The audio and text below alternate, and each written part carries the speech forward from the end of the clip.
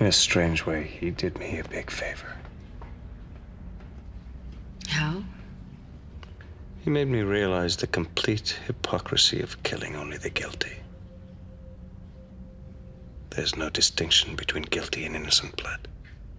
The truth is, we are the guilty. Welcome back, friends. Welcome back. Welcome back. I'm going to do that again because Matt slurped his beer halfway through. Welcome back, friends. Welcome back. It's time for another episode, a Forever Night episode. The last episode of season 1. The last episode of season 1. Season 1, episode 22. Love You to Death.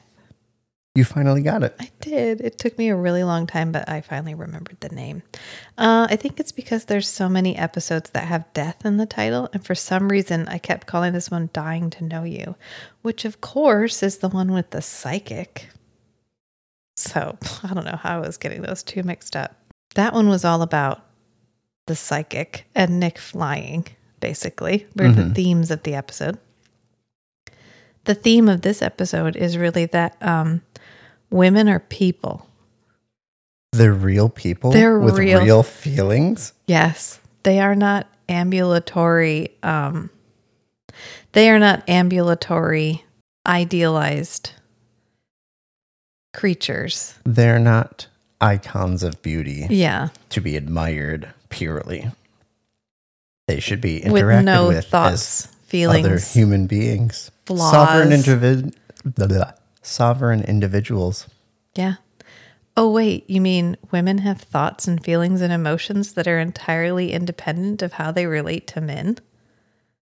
And they have their own personal agency. What? This is in complete contrast to 1966, when poor Natalie didn't even get a line. She Poor gets Natalie. kidnapped, and then the entire time she is roped to a gun, she doesn't get except Nick. And that's it. Don't worry, Nat. Everything's going to be all right. And then afterwards, they're all like, meh, she's fine. She's fine. Maybe why is she upset? I don't know. Maybe she's on her period or something. It's weird. Hey, she never talks about the gunman thing. She must have handled that really well. And really, this is Natalie's second time going through this because she was also dating a man who tried to kill her. So Oops. this isn't even her first rodeo. I'm not even sure it's her second rodeo. Well, it's her second rodeo right now, but it's definitely not her last rodeo. Let's put it that way. It's not her last rodeo. Let's put it that way. Interesting. Yeah. Yes. Yeah, this is a deceptively deep episode. We're throwing a lot of boobs around, so it can be easy to get distracted. It's extremely distracting. Right. But we are trying to tackle some pretty big and heavy themes for Nick in this final episode of Forever Night. And I'm going to say this, of course, this is the last one because we end on a cliffhanger, which I totally didn't remember. But definitely 1966 was not the episode that preceded this in filming because Skanky goes from no sideburns back to sideburns in 1966 and then no sideburns in this one. So going by the Skanky Sideburn Index, it should have gone 1966, Fatal Mistake, Love You to Death. Yep. Just wanted to clear the air on that one. The fault here lies with Amazon because that's how they have ordered them. And also whoever owns this property and is clearly making no effort to maintain it. So was it Amazon that ordered it that way, or was that the season 1 production? Are we watching it in the date that it was aired? No, Meg was saying that the ones that she bought, 1966, came before Fatal Mistake. So in some places they're swapped. In some places it's flip-flops. It's probably American versus It could be however they non-American. scrape the data. Because remember, they've also mislabeled several episodes too. Like I Will Repay they was I Will mistitled or Replay. misdescribed. Yeah. It's really just whatever source they're getting it from, whatever source they're trolling the information from is There not are conflicting consistent. sources. Well, okay, but we're wandering away from the point here. That's Just like Minor two different details. people can see the same thing and derive different conclusions. right. Which we cover a lot in this episode too. And you know what's really on like full display in this episode is Boobs. Yes, boobs, but also Garrett Wynn Davies is a good actor. He is a Shakespearean actor. So there's a lot of over the topness to some of what he does. Right. That's part of the campiness. Yeah, but in this episode, it is working because this is kind of a sad episode for Nick because he is remembering the event that led him to stop, quote, killing people with his teeth 100 years ago. 100 years ago. This was the straw that broke the camel's back. Yeah, this was a practical joke from Lacroix that didn't go the way Lacroix saw it going. For once. Lacroix thought this would push Nick over the edge into psychopathy. And so then they could be join best him. friends. Yeah, we're best friends. We have the same mental illness, obviously. I saw a funny meme the other day, and it was like, why are all mental illnesses buy one, get 7 free? And then the note on it was, I didn't even want to buy my first one. My mom made me buy it. And I thought of Lacroix. Yeah. I didn't even want that. Lacroix made me buy it. Yeah. So we cover a lot of Nicholas's base motivations in this episode, for sure.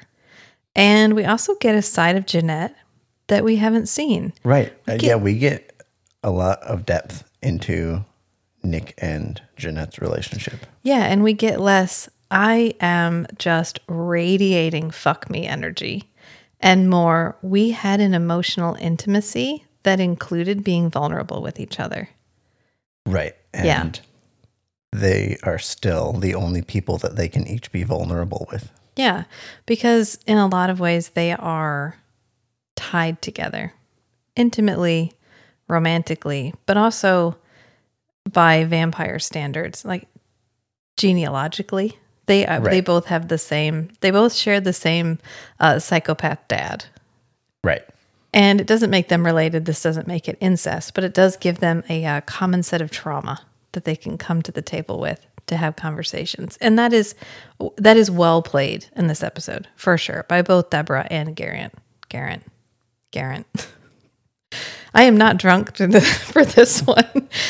We did a drunk episode of this one, and it is a Patreon exclusive. And I have to say, it was pretty funny because I didn't remember recording half of it. So I had to go back and listen to it like a first-time listener. Woo! Meg really liked it. So anyway, if you wanted to go listen to it, you too could be a Patreon. But we'll talk about that at the end. For now, hi, I'm Rachel. And I'm Matt. Welcome to the Strange and Beautiful Book Club.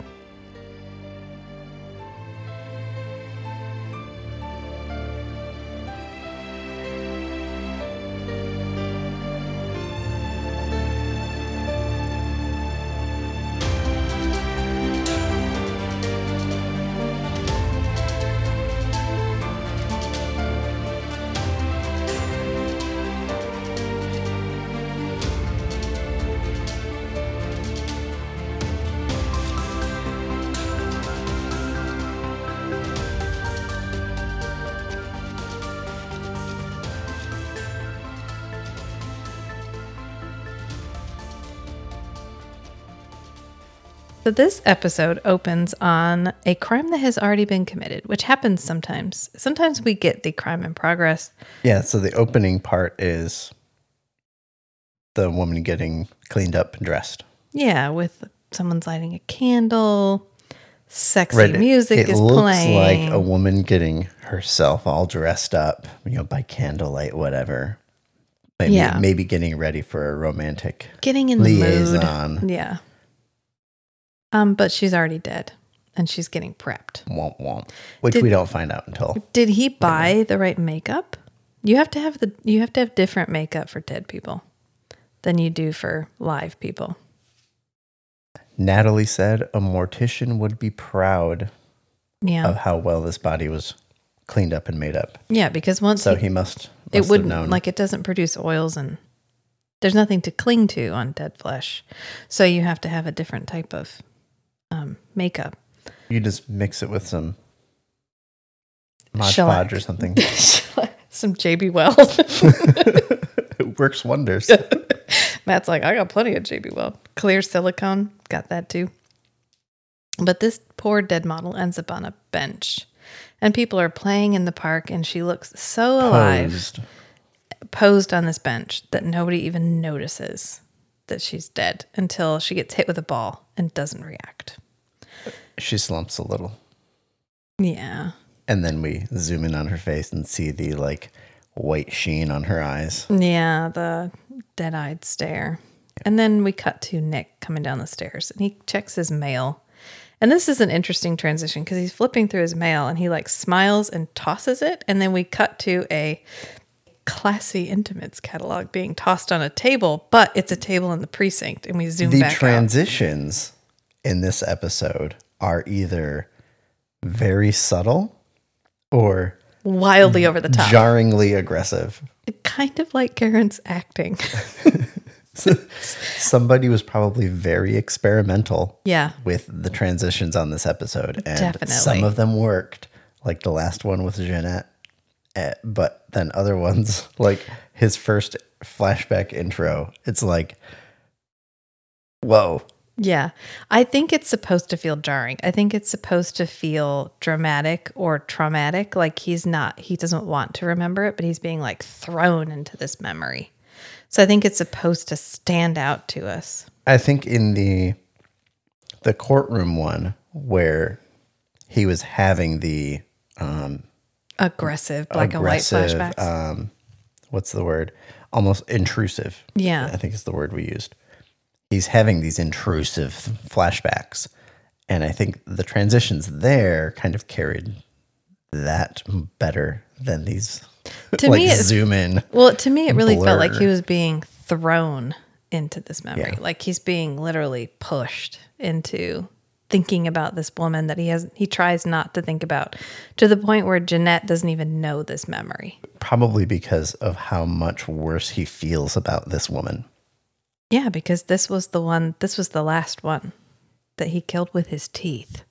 This is the last person that he murdered because he felt it was his right to kill people who were guilty. And right. He sees that as his last, like, greatest failure. And so every time he has to remember it, it is painful. And we get that with these like whoosh transitions where the camera like zooms at his face. Probably doesn't really, it just zooms in. That'd be really awkward. But we get this like, oh, he's literally being like pushed or forced or thrown into this memory. But this is our subtle transition, which is the catalog on the table.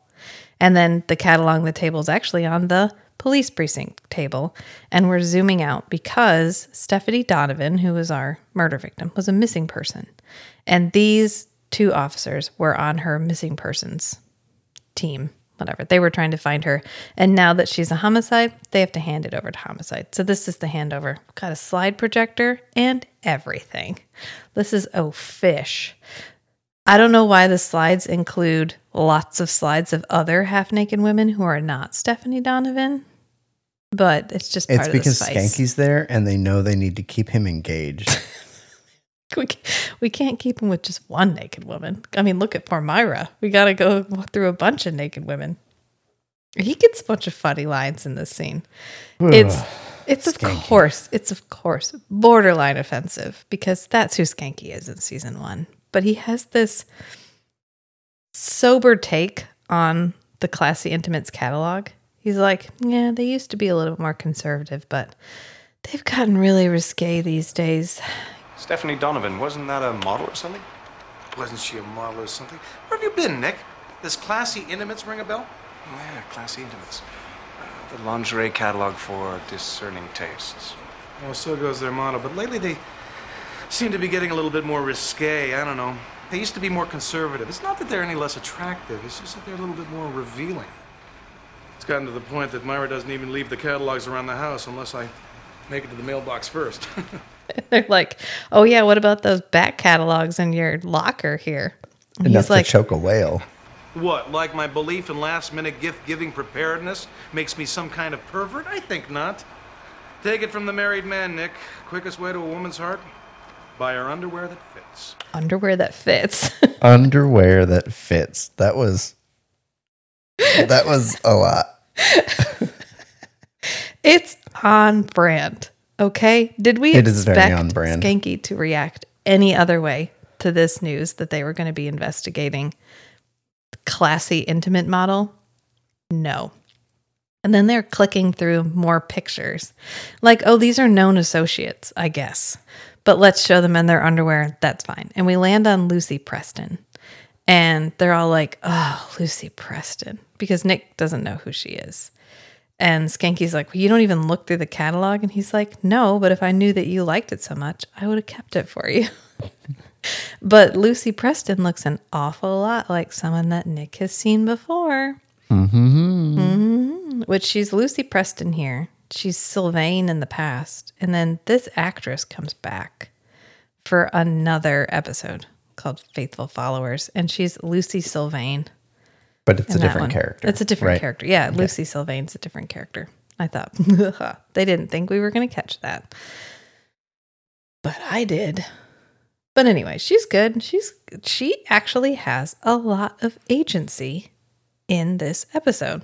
We're going to spend a lot of time with Lucy Preston, and I'm always impressed with how much she is fighting for her own life in the 1990s when you really expect her to just be the damsel in distress. Right, to just be there scared and not knowing what to do, not capable of doing anything for her own benefit, just waiting for someone to come save her. Yeah. And this is our first instance where we get zoomed into a flashback because we literally just whoosh in on Nick's face and suddenly he's remembering seeing this woman as a ballerina 100 years ago. And she's dancing on the stage. Yes. Didn't I say? I said something like, well, over a long enough timeline, you're bound to meet people with the same face. And Matt's like, no, you're not. No, you're not. But that's in the Drunk Forever Night episode. So you'll have to go listen to that one. But he's sitting in this little balcony and he's watching the ballerina. And when we're back looking at him, there's nobody in the box with him. And then when we zoom in on him, Jeanette's in the box with him. Right. And because I she thought just that was, pops up. I think partly that's to portray how much Nick was captivated by Sylvain. Yeah. And he was completely oblivious to Jeanette's arrival, in contrast to the possibility that Jeanette was using, vampire speed or whatever. Yeah. Which they don't really have. They have vampire speed. Well, I know a little bit, but not like, teleport level speed. They just kind of whoosh in and whoosh out of places. Right. Yeah. They can move really fast. You know what? But It reminds me like, of something in The Night Side where he has that ability to take the bullets out of people's guns, but it's not magic. It's just a trick. Well, yeah, it's like a really stupid simple spell that he knows. But the more information that you have, the more precisely you can use this little party trick. Right. So it's a little party trick. The ability to just pop in because you're taking advantage of someone's distractedness and your own speed. Right. To simulate the idea that you've just popped into this box. Right. But yeah, I interpreted it more as Nick is so captivated by this woman that he doesn't notice Jeanette arrives. Yeah. That, by the way, was Something from the Night Side by Simon R. Green. An excellent book series. Highly recommended. I always say it's on our list. It's on our list of potential books to cover on the pod. Yeah, we're going to get to it. But if you like noir, over the top noir plus urban fantasy, yeah, like good urban fantasy, good, very good. Ooh, like Hearn the Hunter. Ooh, I love that story. Hearn the Hunter who lives in a box in an alleyway because he's been forgotten, so he's lost all his status in the pantheon. This isn't. We could go forever on something about the Night Side, but I just wanted to make sure everybody knew what we were referencing there. Gotcha. Everybody, all of you, all 15 of you. But Natalie we cut to the coroner's office, and because that's where Natalie exists, she can exist here and she can exist elsewhere with male permission, but nowhere else. So she's in her little coroner's office and she's talking about how Stephanie Donovan kind of had it good. She's got a belly full of great champagne. She had a really nice meal. She has no signs of trauma except for some slight bruising around her lips where she was suffocated. And that's it. And Natalie sounds a little bit jelly. Like, I need a vacation. I just had my boyfriend try to kill me. And then I got roped to a gun and nobody tried to save me. Like, they were trying to save me, kind of, but I certainly didn't feel like a priority. And I need a vacation. Can someone please kidnap me, feed me good champagne? For 4 months. For 4 months and take care of me. I thought that was really, because she's like, oh, she had it good. Are you sure she was kidnapped? And that's when Skanky comes in and he's like, Nick, we got places to go. We're headed to a photo shoot. Hold on. Happy hostage. Yeah, she said this was a happy hostage. Oh, I thought that was Skanky's line. Does he say that? Yeah, I think it was Skanky that said she was a happy hostage. Yeah, because she was a happy hostage. But we got to go. We got a photo shoot to go to. Skanky's got... At a lingerie photo shoot. Yeah, and Skanky's like, come on, we got to go, Nick. Let's go. He's jumping. He's right ready now. to go. This is urgent business. We got to jump on this. You know, we only got like the first 48 hours to catch this guy or whatever. This is like when you tell the kids, hey, we're going to Chuck E. Cheese. Yeah, let's go. Let's go. I'm already in the car. But it turns out Chuck E. Cheese in this case is the Raven, because that's where they are having this photo shoot. Ironically. And Natalie says, I'm going to tell Myra. And Skanky's like, sure, she's in Tampa with her mother. So he's free to do what he wants. I wonder how much the setting of the lingerie shoot at the Raven was to like actually enhance the plot, and how much was, guys, we can use this set. No, I think somebody that we already had have built a lot of fun plucking Jeanette out of context and dropping her into new context, because Jeanette, like Natalie, exists in a single set. She is at the Raven, and we've had her at like 2 other locations, and that's it. Right, and every other time Nick and Skanky have been at the Raven, it's been, what's a good word for it? Open. Under the radar, as far as police business. Yeah, she's usually an unofficial source. Right. Nick is going there because she's a source of information. He needs some advice. He needs the whatever discussion. A sounding board. And Skanky's there, and it's always like, Skanky, don't do anything. Don't talk to anybody. Don't get yourself in trouble. In fact, wait in the Nothing. car. Wait in the car, Skanky. Yeah. Yeah. But this time, this is like the first time that Skanky's been in the Raven on official business. Yeah. So now he has permission to be in here. So it's a completely different vibe. And we get Jeanette out of context. Right. Several times in this episode, which is peak Jeanette. Because as much as I love her in the Raven, and I love all of our interaction in the Raven, I love it when they take a character and put them someplace unexpected and have them act the way they normally do. Right. She's acting the exact same way, except now. It highlights how just over the top fabulous Right. and ridiculous she is at all times. And the reason she agreed to let them have this photo shoot is because this is for the Christmas catalog. And she couldn't resist the irony of having the Christmas catalog be set in a Christmas vampire lingerie nightclub. catalog. Yeah. Yeah. And so Nick and Jeanette are having like a moment over at this little table that she's hanging out at, because she's just enjoying having all these people here, and she's got new decor, and so she wanted to show it off. And it really looks like some of the faux finishing that I did in the early 2000s, where you would take like a plastic bag and bang it on the wall, and there's like porthole lights, and I imagine this looks really good when it's really dark in there. But with all the lights on, it's really weird because we're never in the Raven with all the lights on. Right. Even when he comes during the day when it's closed, there'll be maybe the light over the bar, and that's about it. But everything is floodlit because it's a photo shoot. And we go back into the past because she's asking. She's like, look, did you see that lady over there?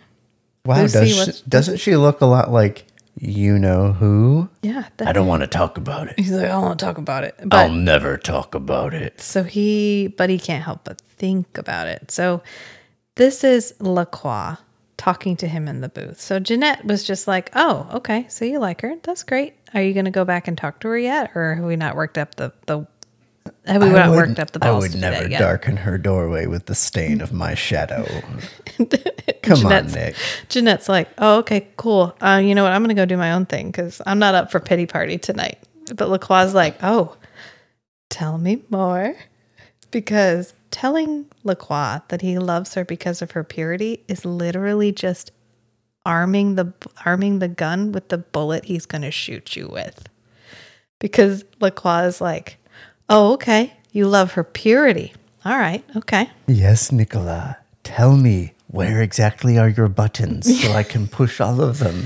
Do please always enlighten me as to what I need to do to twist this situation to my advantage. So thank you ever so much for telling me all about how you don't feel worthy of her. And yes, this is going to be really good. Nigel plays this so well because, like, Nick's, bearing himself. Yeah. And his true feelings, and LaCroix's eyes just light up. Yeah. Oh, yeah. It's like, Nigel's selling yes, I'm here for this. and he gets that little smirk, that asshole smirk. Like, oh, yeah. And, we're hard on the writers of this show sometimes. Plot-wise, plot hole-wise, loose end-wise. And it's accurate to a certain extent. Again, we have to put our context lenses on. Standards for plots and writing are not the same as they are now. The production value isn't there. The viewer's ability to review things and just like meticulously comb the details was not there. Right. You were just happy to be entertained for an hour. And then next week you hoped you were just as entertained. But you have to give this show credit in that the Nick, Jeanette, LaCroix chemistry is motherfucking on point every time. Every time Nick and LaCroix interact, you know what's coming and you are ready for it, and it's going to be delicious. And it is. And sometimes it's tragic, and sometimes it's hilarious, and sometimes it's sad, but you always believe it. You always believe LaCroix's singular motivation is to highlight to Nicholas his ridiculousness. And sometimes he conveys the lesson he's trying to convey, and sometimes Nick picks an entirely different lesson to glean from LaCroix's bullshitting. And in this case, he's going to get a different lesson than LaCroix hoped he was going to get.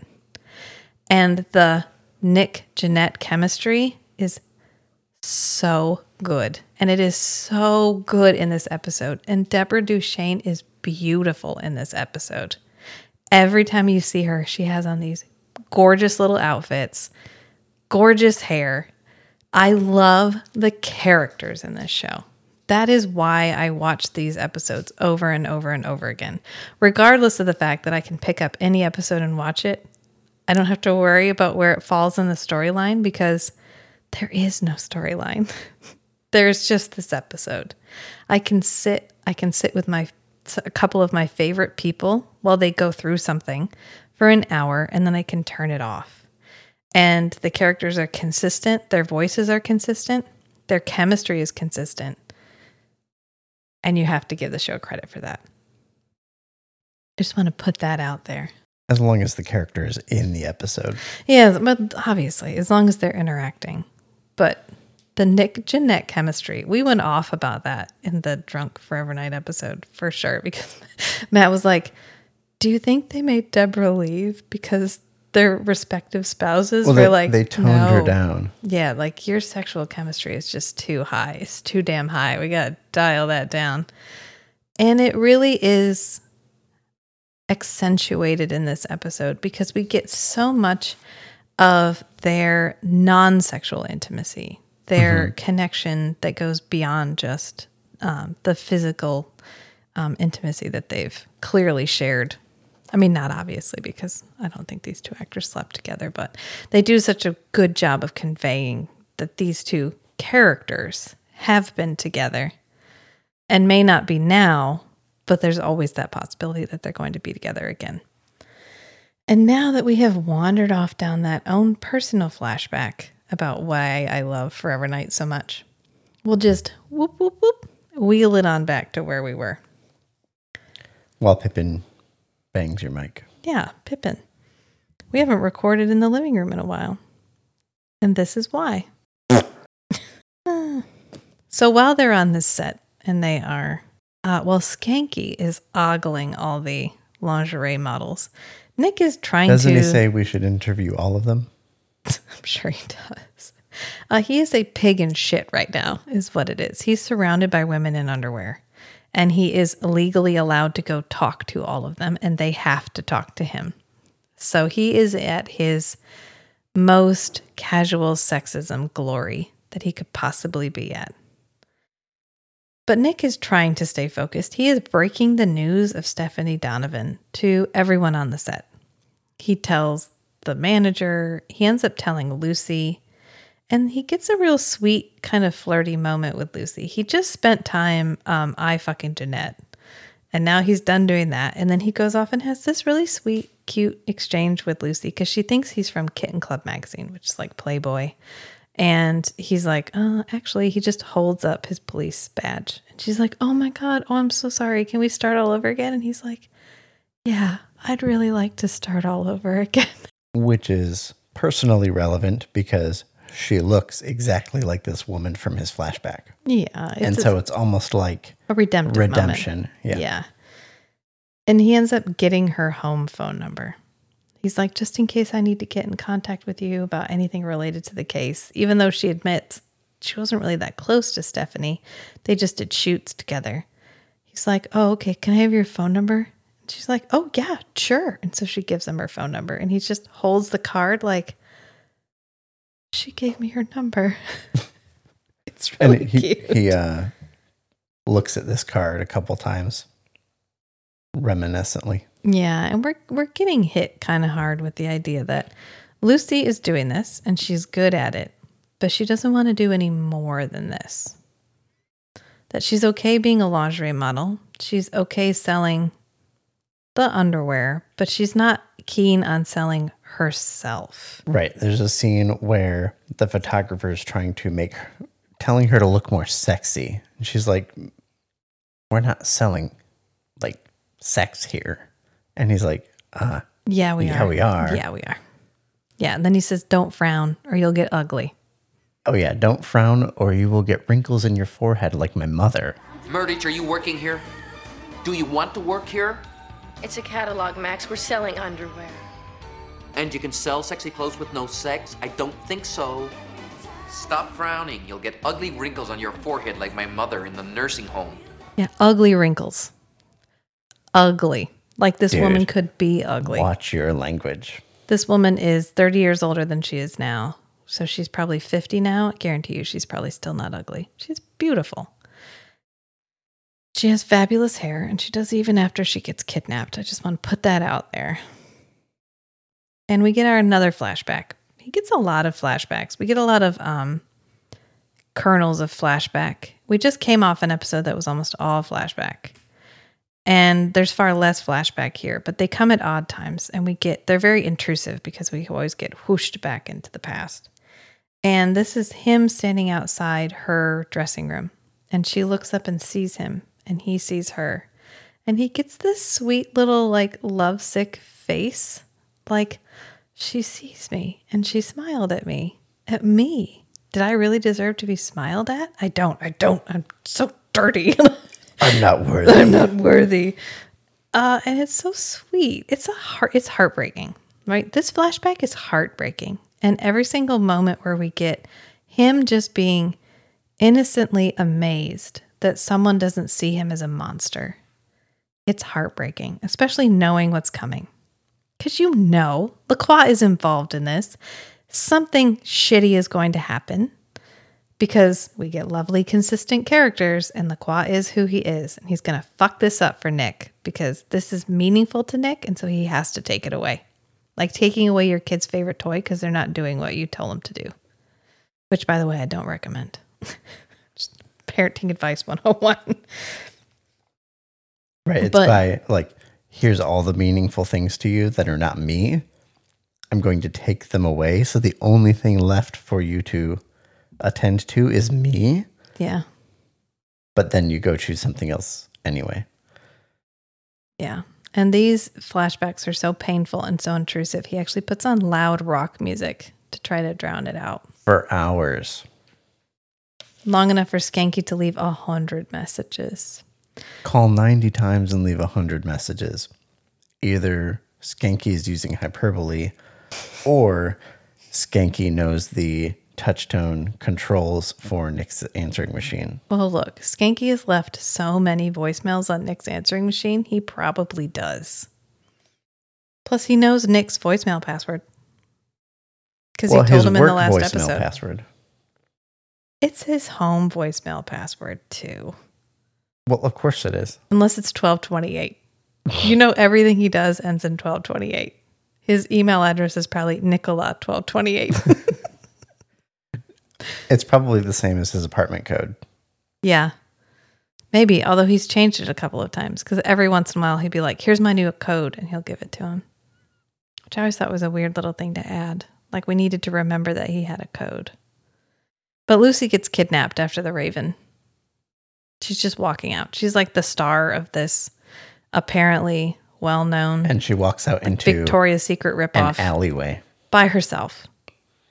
She just leaves at night in the dark by herself. She doesn't walk out the front door and walk to the parking lot. She walks out the back alleyway. Yeah. Well, she's parked behind it, but you'd think she'd get somebody to walk with her. Oh, yeah, I guess. Especially after just finding out. They said her car was parked behind the Raven. Yeah, especially after just finding out that someone you work with got kidnapped and murdered. Questionable choices.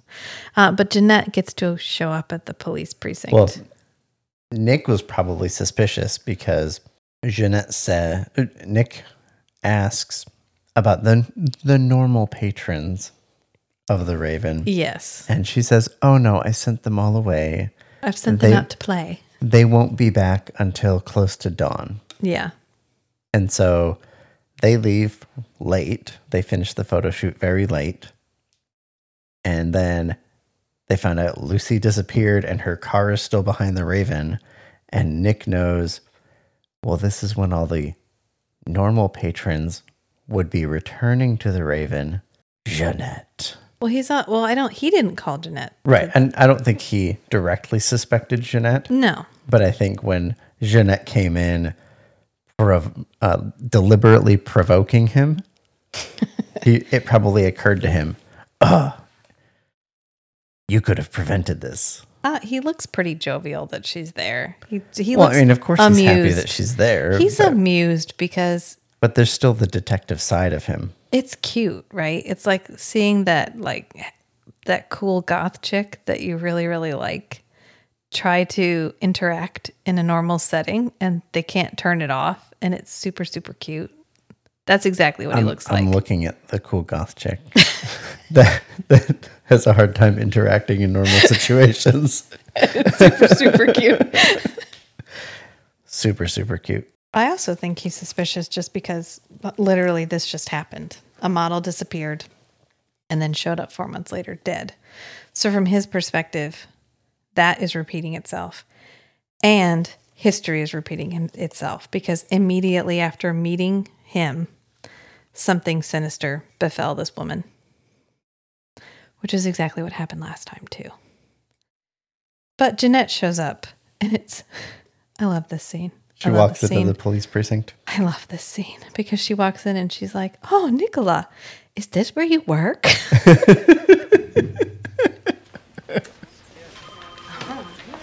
So this is where you work.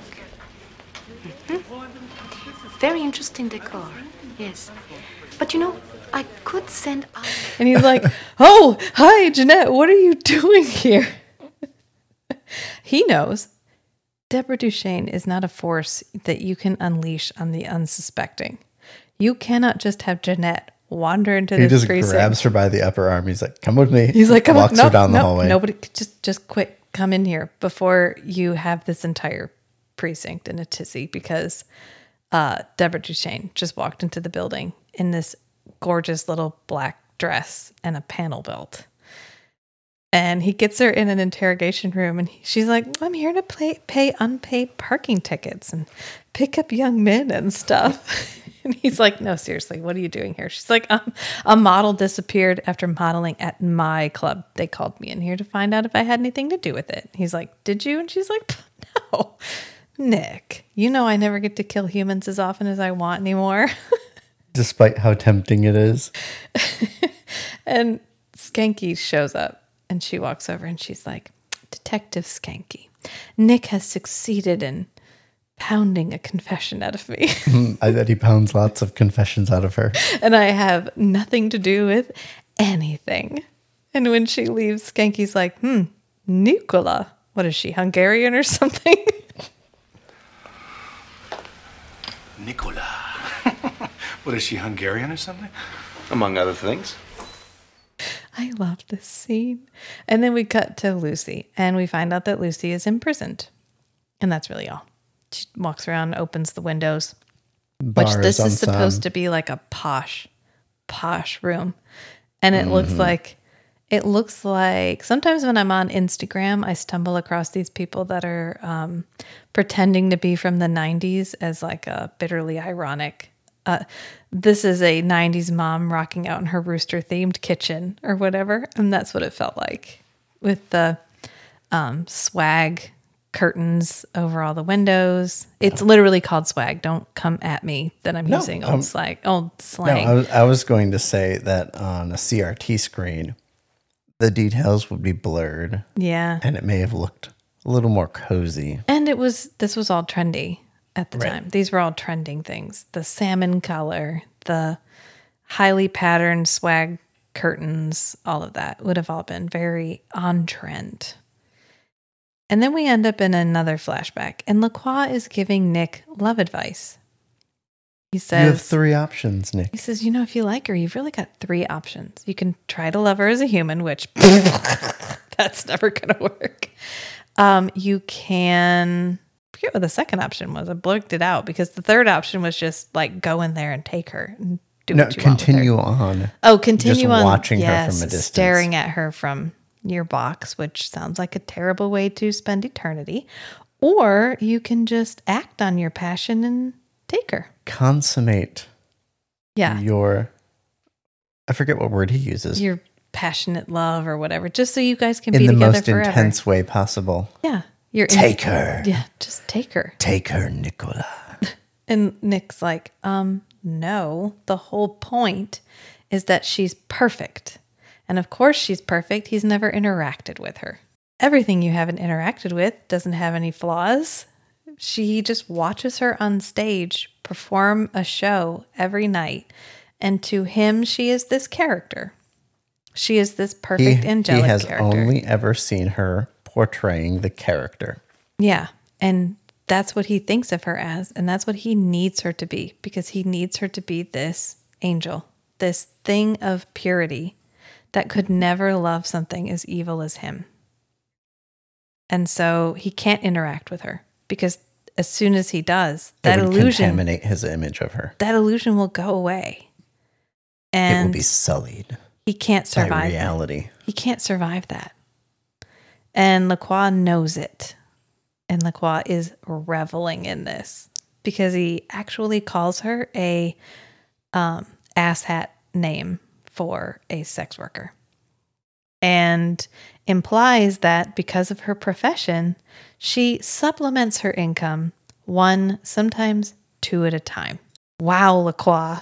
That was a low thing. But a very well-aimed deep cut.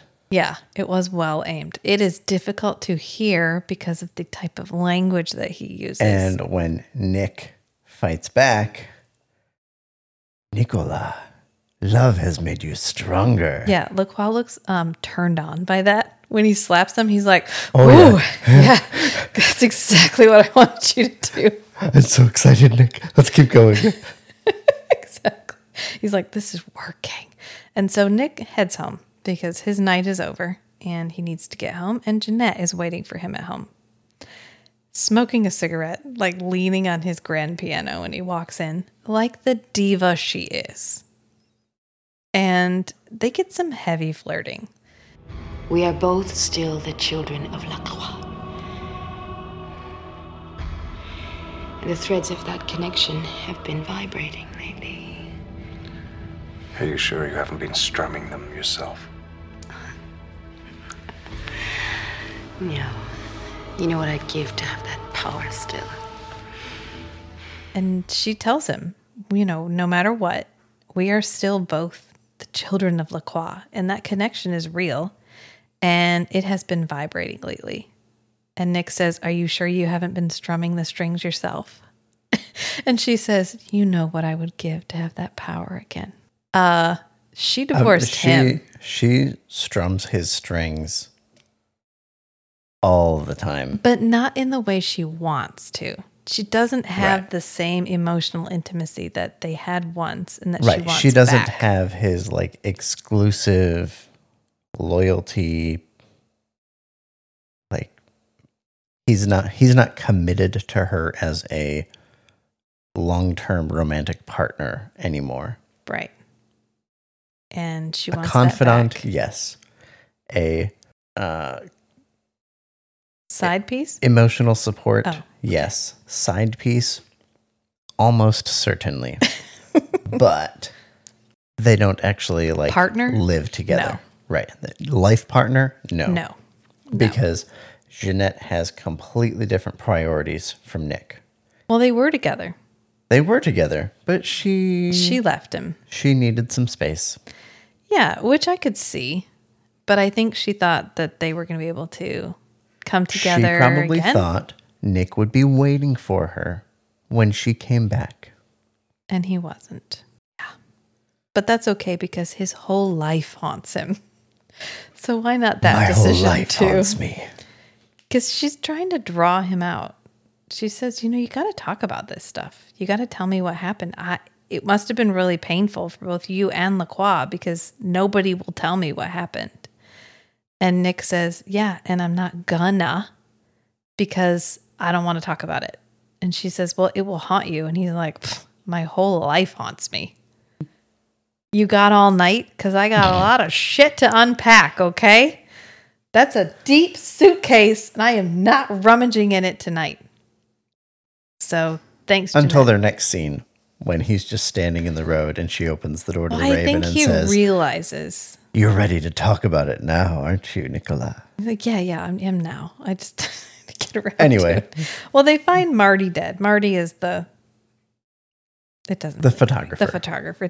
There's a story happening, but it's irrelevant, really, because this is all Natalie about... found some photo processing solution on Stephanie's body. Yeah. And That's later though. This is they find Marty in the dark room. yeah. And they think he's killed himself and they find a note. They find it. So right before this scene, Natalie says, I found vinegar on the body. But it wasn't actually vinegar. It was something like vinegar, photostop. Yeah.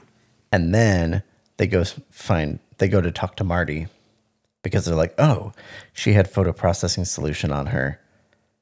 And we found out that the photographer had a closer relationship with Stephanie than he originally disclosed. Yeah. Let's go talk to Marty. Right. And they find him dead, ostensibly by hanging, with a suicide note that he killed Stephanie. It says he killed Stephanie and Lucy. And Lucy. Yeah. And Nick thinks, no, No. it's never this easy. No, I'm not buying it. Whatever shit this note is trying to sell, Nick ain't buying it. Thank you. Because it's too neat. It's such a nice, neat little bow. Right. All the details are explicitly stated. Yeah, plus the MO doesn't match. Stephanie was missing for 4 months, well taken care of, and then killed, but coiffed and displayed within Right. 3 hours of her death. Lovingly cleaned and made up. So why kidnap Lucy, kill her, and then just dump her in the lake? It doesn't make any sense. So Nick is not buying it. And we finally find out who the bad guy is because Lucy breaks her mirror, and it's a two-way mirror. And Charlie, who is a aide from the photography shoot that we briefly met when they were He's on the photographer's set. assistant. Yeah. He is the one who's kidnapped Lucy because he needs her to be protected. She is an object to be preserved, and that's what he's going to do. A pure, beautiful object to be protected from being taken advantage of. Even though we find out when she talks to Nick, she's like, I know you're from Kitten Club magazine, and I haven't made up my mind yet. Yeah. But then we find out from Marty's, is it Max or Marty? Anyway, Yeah. the photographer had been part of the deal with Kitten Club magazine, and he had backed out of the deal months ago. But Lucy was still pursuing it. Potentially. She hasn't made up her mind yet. Is that what they imply? Because it seemed like they implied that Max or Marty should have checked your arithmetic, Marty. That the photographer guy was still looking into it, and that he backed out just recently. And they said he backed out months ago. The remote's too far away to check this. But regardless, the deal is off. She's not going to be in Kitten Club magazine, and it's really convenient because it seems like somebody didn't want her exploited in that way. And it probably wasn't the guy who stood to make a lot of money from it. Right. And Nick with his... Okay, so recently, this behavior has received a lot of, more nuanced explanation and terminology of incel. Yes. Yeah. Men who objectify women because so incel is involuntarily celibate, and they have this conception that they are desirable, but the women have all been poisoned against good guys, and if they hadn't been, every woman would want them. And so they have this huge resentment toward women, and they objectify women. You're looking at me like... No, I'm just waiting for you to continue. Oh, okay. I was waiting for you to respond. Oh, I don't think that's applicable. I was waiting to see who you were going to apply that to. Oh, Nick in the flashback? Nick in the flashback, it's and flipped. Charlie. In the flip, it's flipped, though, because Nick thinks that he is the corrupting influence that is going to harm Sylvain. So Sylvain to him is this object on a pedestal. She's a China base. To him, it's the objectifying the woman and completely avoiding getting to know the woman because it would corrupt that image of the woman. Definitely objectifying applies. But he doesn't see her as corrupted. He sees her as this incorruptible At the end, thing. That's why he kills her, because that's massive incel energy. Right. Once he gets convinced by Lacroix, which honest to fucking God, Nick, Lacroix is always lying to you. Approach every situation with the assumption that Lacroix is acting in his own best interest, not yours. Just go, honestly. But he just accepts it because he looks over and he sees two men walking out of her dressing room. And he just assumes that they were there for transactional purposes. Right. And the timing could not have been better on Lacroix's part. Almost as if it was planned that way. Almost as if Lacroix orchestrated this whole scene. Right. And so Nick... Which he did. Which he did, obviously. So Nick goes into the dressing room. And we get another sweet moment where they share this kind of like oh, hi, it's you moment. Yeah. Very sweet. But in the whole time, in Nick's mind, this is all a lie. She is playing to him because he is another paying customer. And so what she is saying to him is, the whole time that you have been up there in that box falling in love with me, I have been on that stage falling in love with you. And he doesn't believe her. A, because Lacroix just told him that she's a businesswoman. And B, because he does not believe that she could love him if she was as pure as he thinks she is. Right. So he condemns her. He judges her as guilty because she loves him. Because no one who fit the standards that he had applied to her previously could have ever loved something as grotesque and monstrous as him. He doesn't give her any leeway to be a person and to have feelings for him. All he sees is the fact that he doesn't deserve her love, and therefore it must be a lie. But there is one brief moment. He's talking to Jeanette about this. He shows up at Jeanette's place because he just needs to talk about it. And he tells her, the first time that Sylvain said she loved me, I felt worthy. And for a moment, I didn't hate myself. That was just, she recognized me. Yeah. She recognized me. You must have been very flattered. No. Her compliment went to a deeper place inside me. For a moment, I thought I was worthy.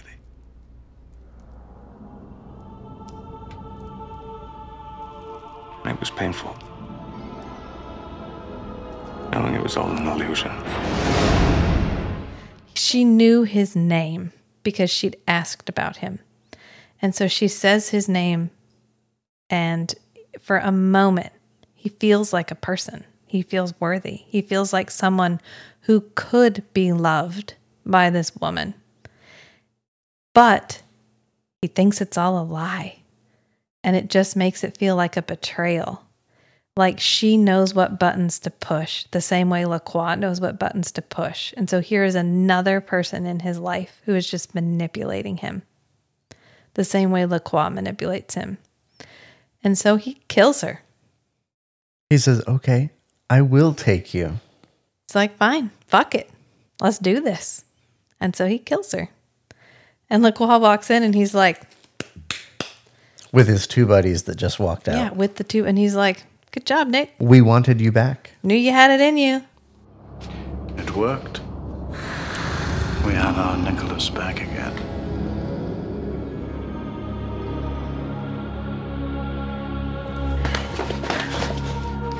What have you done? We wanted you back, Nicholas. She was innocent. She was in love. You betrayed me.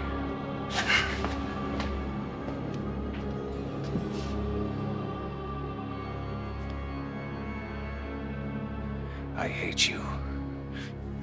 Good. Hate is a step in the right direction. And Nick's like, I'm sorry, what? There's my There's my boy. There's my boy. Good job. And it's sad. Usually Lacroix's moment of triumph. It's been so ridiculous, this journey to get to it, that it's almost comedic. I mean, it's emotional, but at the same time, it's so over the top. But this one hurts. This one cuts deeper. This one hurts because he manipulated Nick into killing this woman who made him feel worthy. A woman who actually was in love with him. Yeah. With whom he had found a small amount of happiness. And he took it from him. And Nick has been sticking it to Lacroix for the last 100 years. Right. And Because- for the character development arc of saying this was the turning point, they sell it. Absolutely. They clinch that sale. Yeah, you believe it. You believe that this was this was the final straw that highlighted for Nick the hypocrisy of the idea that he had the right to judge anyone as guilty or not guilty.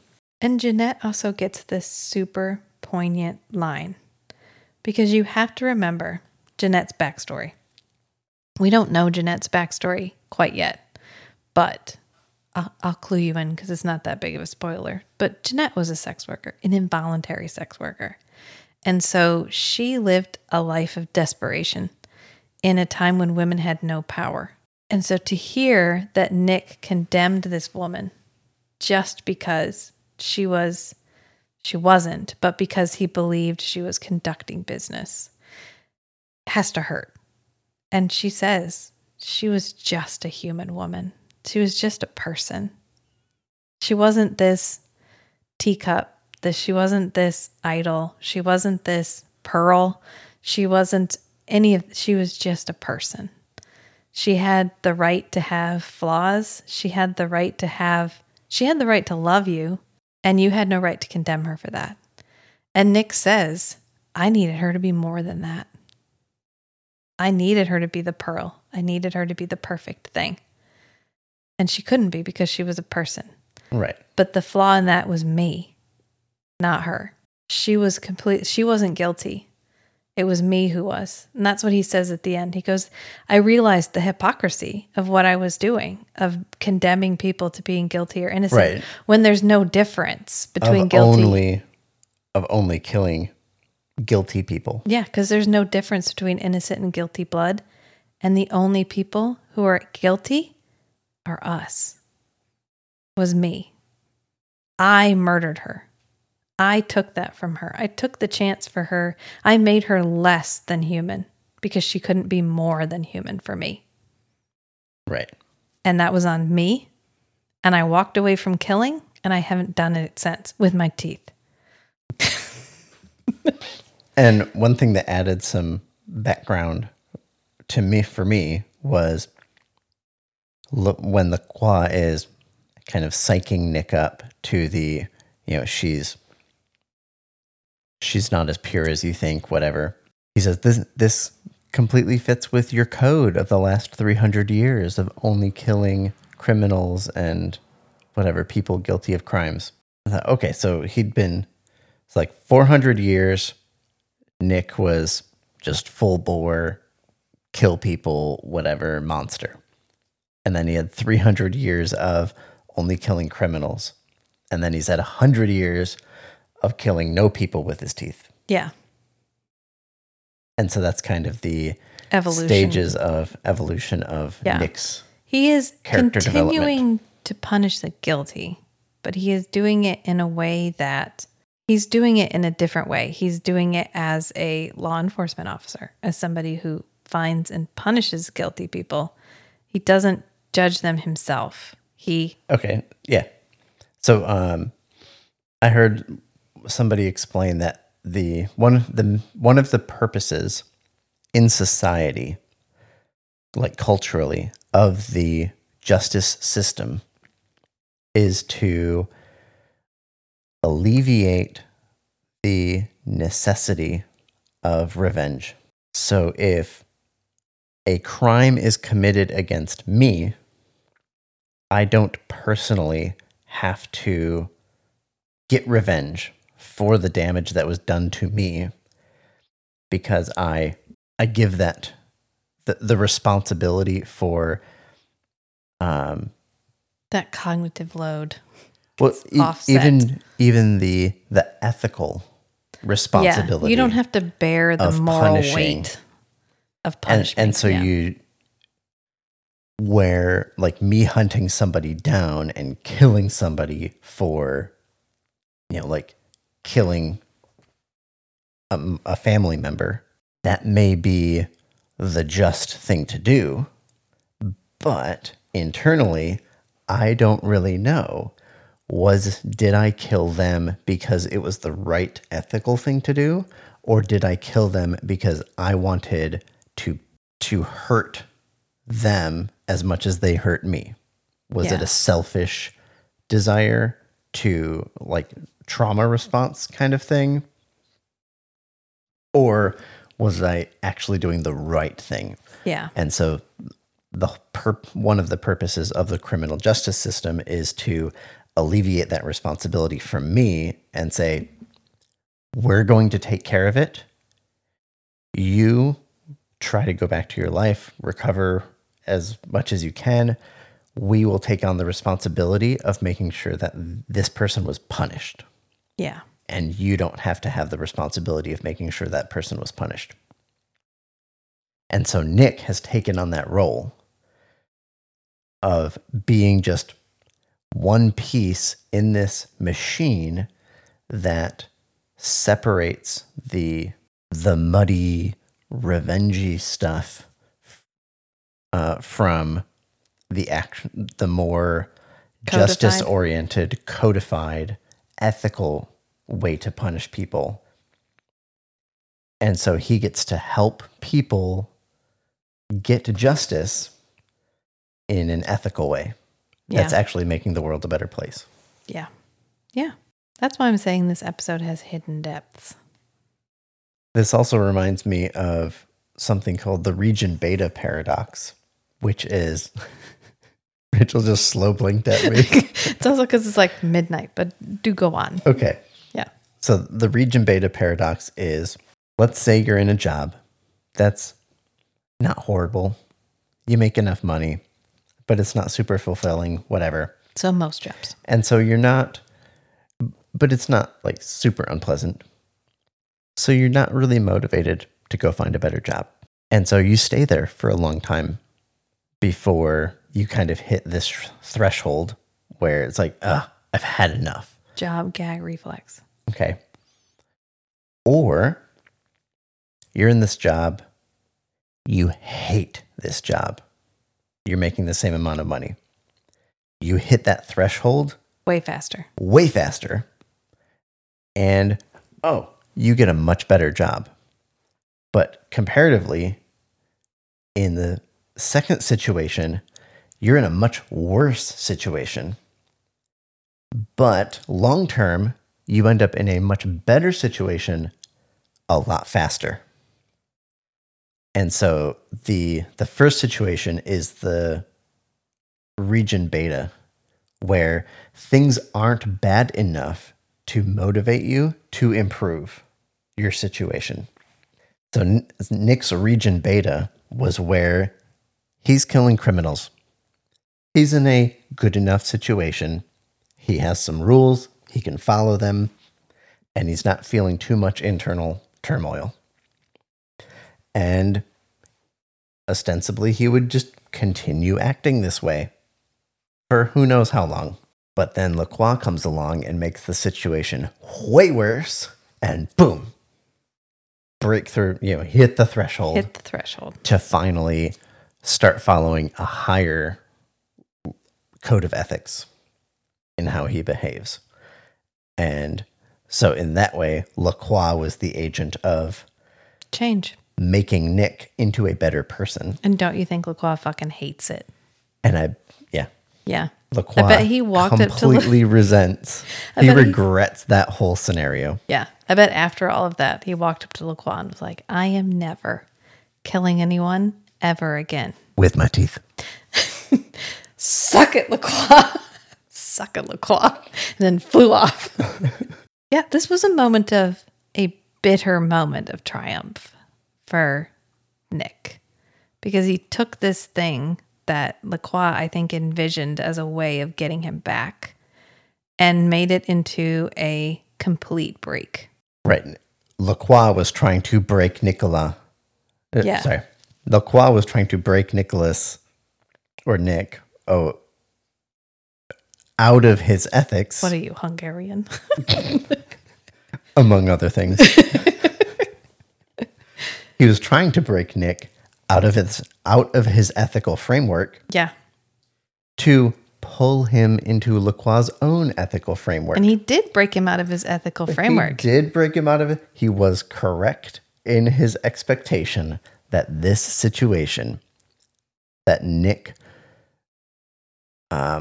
giving in to this temptation, this whole scenario that Lacroix had planned out, Lacroix did predict correctly that this would be a critical action in Nick's internal psyche. But it went the opposite way. It did. Yeah, it really did. And thank goodness, because then we got Forever Night. Thanks, LaClaw. But meanwhile, while Nick is having this revelation and sharing it with Jeanette, Lucy is still imprisoned. Oh, yeah. And at completely this point, forgot about Lucy. Right. And at this point, nobody's looking for her because they think she's at the bottom of the lake. And she is working with what she has. She has picked up some clues from what Charlie has said, and it leads her to believe that something that Stephanie did was incorrect. Charlie says, Stephanie did not know what I wanted. Yeah. And she's like, well, Charlie, I know what you want. Why don't you come in?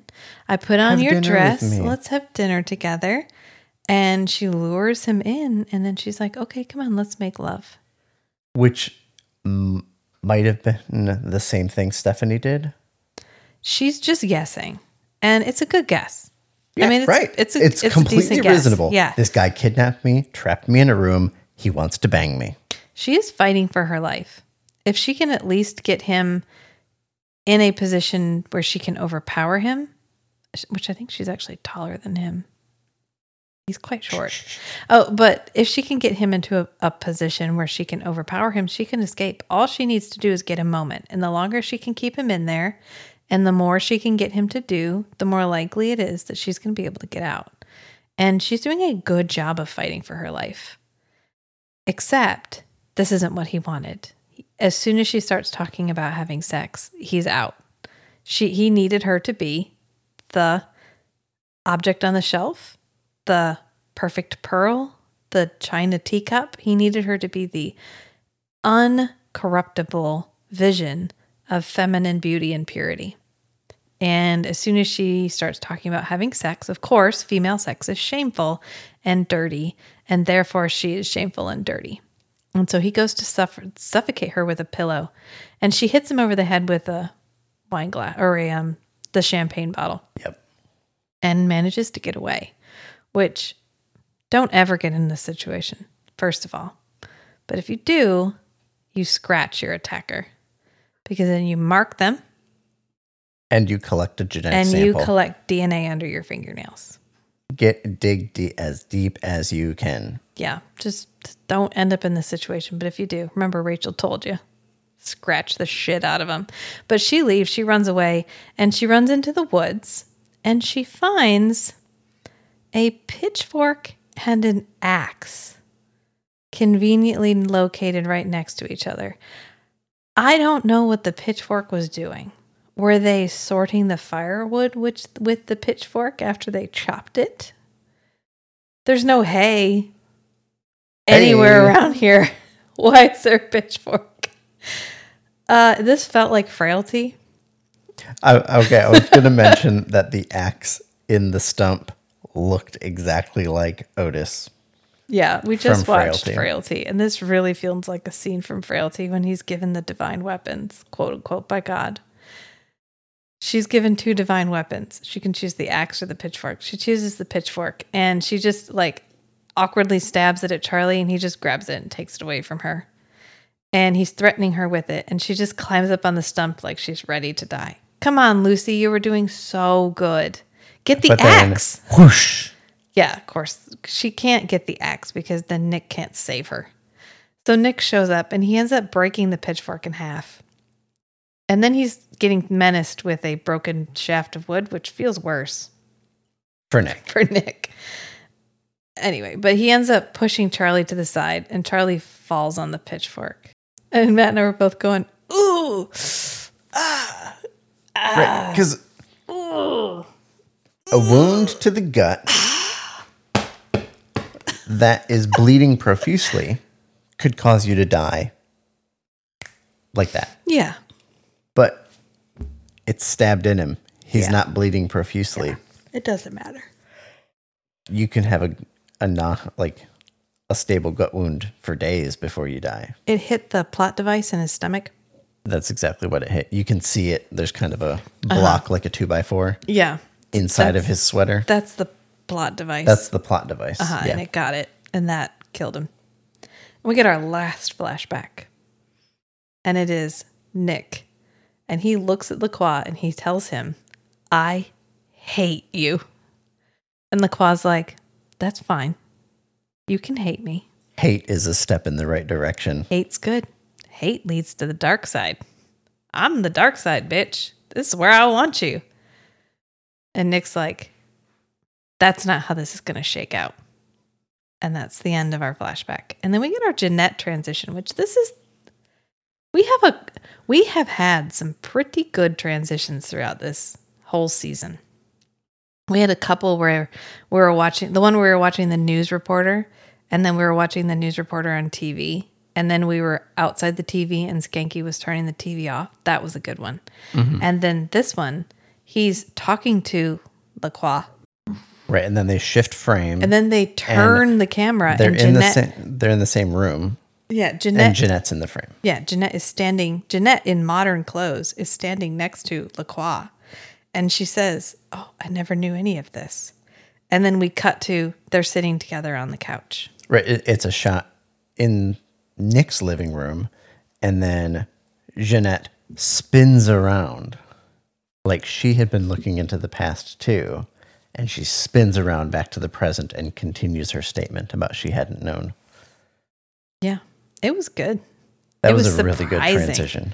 It shook you out of the normal flashback. Just kind of, whoa, what? Right, because they mixed. Yeah, it was really good. And then we get Jeanette telling him, I mean, yeah, that's all awful. He was really shitty to you, but you got your revenge. And he's like, yeah. Yeah, I did. And he just looks over at the door where the flame scorch marks are still on his we're door. just looking at Nick, but Nick is looking at the door. Right. And then he remembers. We get a flashback from Dark Knight. And this is really to remind the viewer, because if you had been watching this in real time, this is 22 episodes in. You watched Dark Knight Part 1 and 2 months ago. Months longer. Close to a year ago. Yeah, well, no, because there was the summer break always. But as long ago as we watched it. 8 months ago. Yeah, except for reruns or if there was a sports thing on. Right, you're going to miss a few weeks. So it's probably been like almost 40 weeks. Half a year at least. Yeah.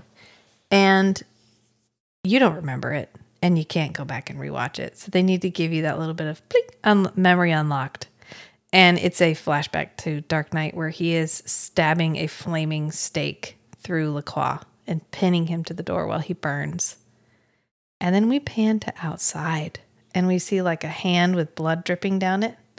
And it goes up and there's a vampire biting this guy. And it is LaCroix. And LaCroix is outside Nick's apartment. Yeah, we look at LaCroix's face and then we see what LaCroix is looking at, which is Nick's car, which I thought he had a garage. He does, but we often park it outside. Okay. It's fine. So we see LaCroix looking at something, then we look at Nick's car, and then we go back to LaCroix. He's back. He's back. You know what? I think sometimes Nick comes home for a couple of hours, changes into his satin pajamas, plays a little putt-putt. Throws some tarot cards around. Bounces a ball against the door. Bottles some blood. Plays some chess during a thunderstorm. Bottles blood. And then he gets back in his car and leaves. So if he's in for the day, he's in his garage. If he's only there for his Euro minutes, he parks outside. Gotcha. I don't know where the Euro minutes would have been in this episode. We got a lot of exterior scenes. Just like... Yeah, I guess you'd have to remove it piecemeal. Yeah. Instead of going for like 1 2-minute block, you went for like 10 really short blocks. This is a pretty tight episode. And we had a couple little scenes where like Skanky breaks off and he goes over and he's talking to a group of models and he was like, come this way, guys. I'm going to interview you one by one. So we had these little pieces of things we could have taken out. But otherwise, yeah, it's a pretty tight episode. I think it's really when... I don't know. I was going to say it's really when there's just nothing you can remove that won't change continuity. It just has to be something you can remove that won't change continuity. It can be other things. It just can't be anything that if you take it out, the episode doesn't make sense. Right, but earlier in the season, they're so blatant. They're blatant, absolutely. But this episode, I had no memory of the cliffhanger. I don't know how I retconned my way out of remembering that we had foreshadowing for Lacroix returning. Not even foreshadowing. Lacroix's back. Well, they did make some foreshadowing when Nick and Jeanette are sitting at the piano. And she's talking about this connection and strumming the strings. And, you know, you were connected to Lacroix and Lacroix was connected to me and whatever. You know, something is... we're both the children of Lacroix, and we're feeling this. Things together. are vibrating. Yeah, right. Something is causing Nick to have this strong of a reaction to something that's reminding him of this memory. Yeah, and so that's a little bit of foreshadowing to maybe Lacroix is still around, strumming the strings. Maybe. Definitely. Yeah, actually, he's back. He's 100% back. And now we're in season 2. So he's absolutely back. And I haven't put up an Instagram poll yet. But we have an Instagram, and I'm going to put a poll up on it about whether you guys would like us to take a short break. Or do you want us to just roll on to? That was a Green Mile reference. Just roll on to the second season. I don't know. I'm happy either way. Meg, we already know your answer. I know, but thank you, Meg. You can vote anyway. It's fine. It's fine. But you can find us on Instagram at Strange and Beautiful Book Club. We got up to 130 followers today. Nice. Like not cumulatively added, like we're at 130 followers. I feel like, you know what? I hope you guys just love my incremental updates about We're just celebrating Instagram the small podcast. wins. I think it's so much fun. And we do have a website. It's still broken. But if you join the Patreon, I can hire a web developer and we can have a real working website. And the Patreon is also Strange and Beautiful Book Club. And you get to be in the Discord. You can join the $1 tier, which doesn't get you in the Discord. But there is a $5 tier, which is the Night Nights. And you get to listen to our Drunk Forever Night episodes, which we're going to do again because that was tons of fun. And you also get access to the Discord where you can chat with us in real time. We have our recommendations form, which is still active, and you can only get to it from the website, which is broken. So I'm going to figure out another way to get that link to you guys. But you can still go on the website. You can still click on the links. It's just kind of a fun adventure to figure out what you're clicking on. It's a surprise. The text and the button colors spontaneously changed to the same color. So you can't tell what you're clicking on. But I don't know. I'm going to figure that out. The recommendation is still there. Or you can just email us a recommendation. I'm at Rachel@strangeandbeautiful.club. Matt is Matt@strangeandbeautiful.club. I set up our YouTube channel today. There's nothing on it, but I put all of our pictures up and I reserved Strange and Beautiful Network. So we will be Strange and Beautiful Network on YouTube very soon. And I will announce when those start coming up. And other than that, that pretty much sums it up. So remember, sometimes the strangest things are the most beautiful too. So be who you are and love what you love. Until next time, friends. Bye. Poor Nicolas. Tortured by a soul he hasn't got.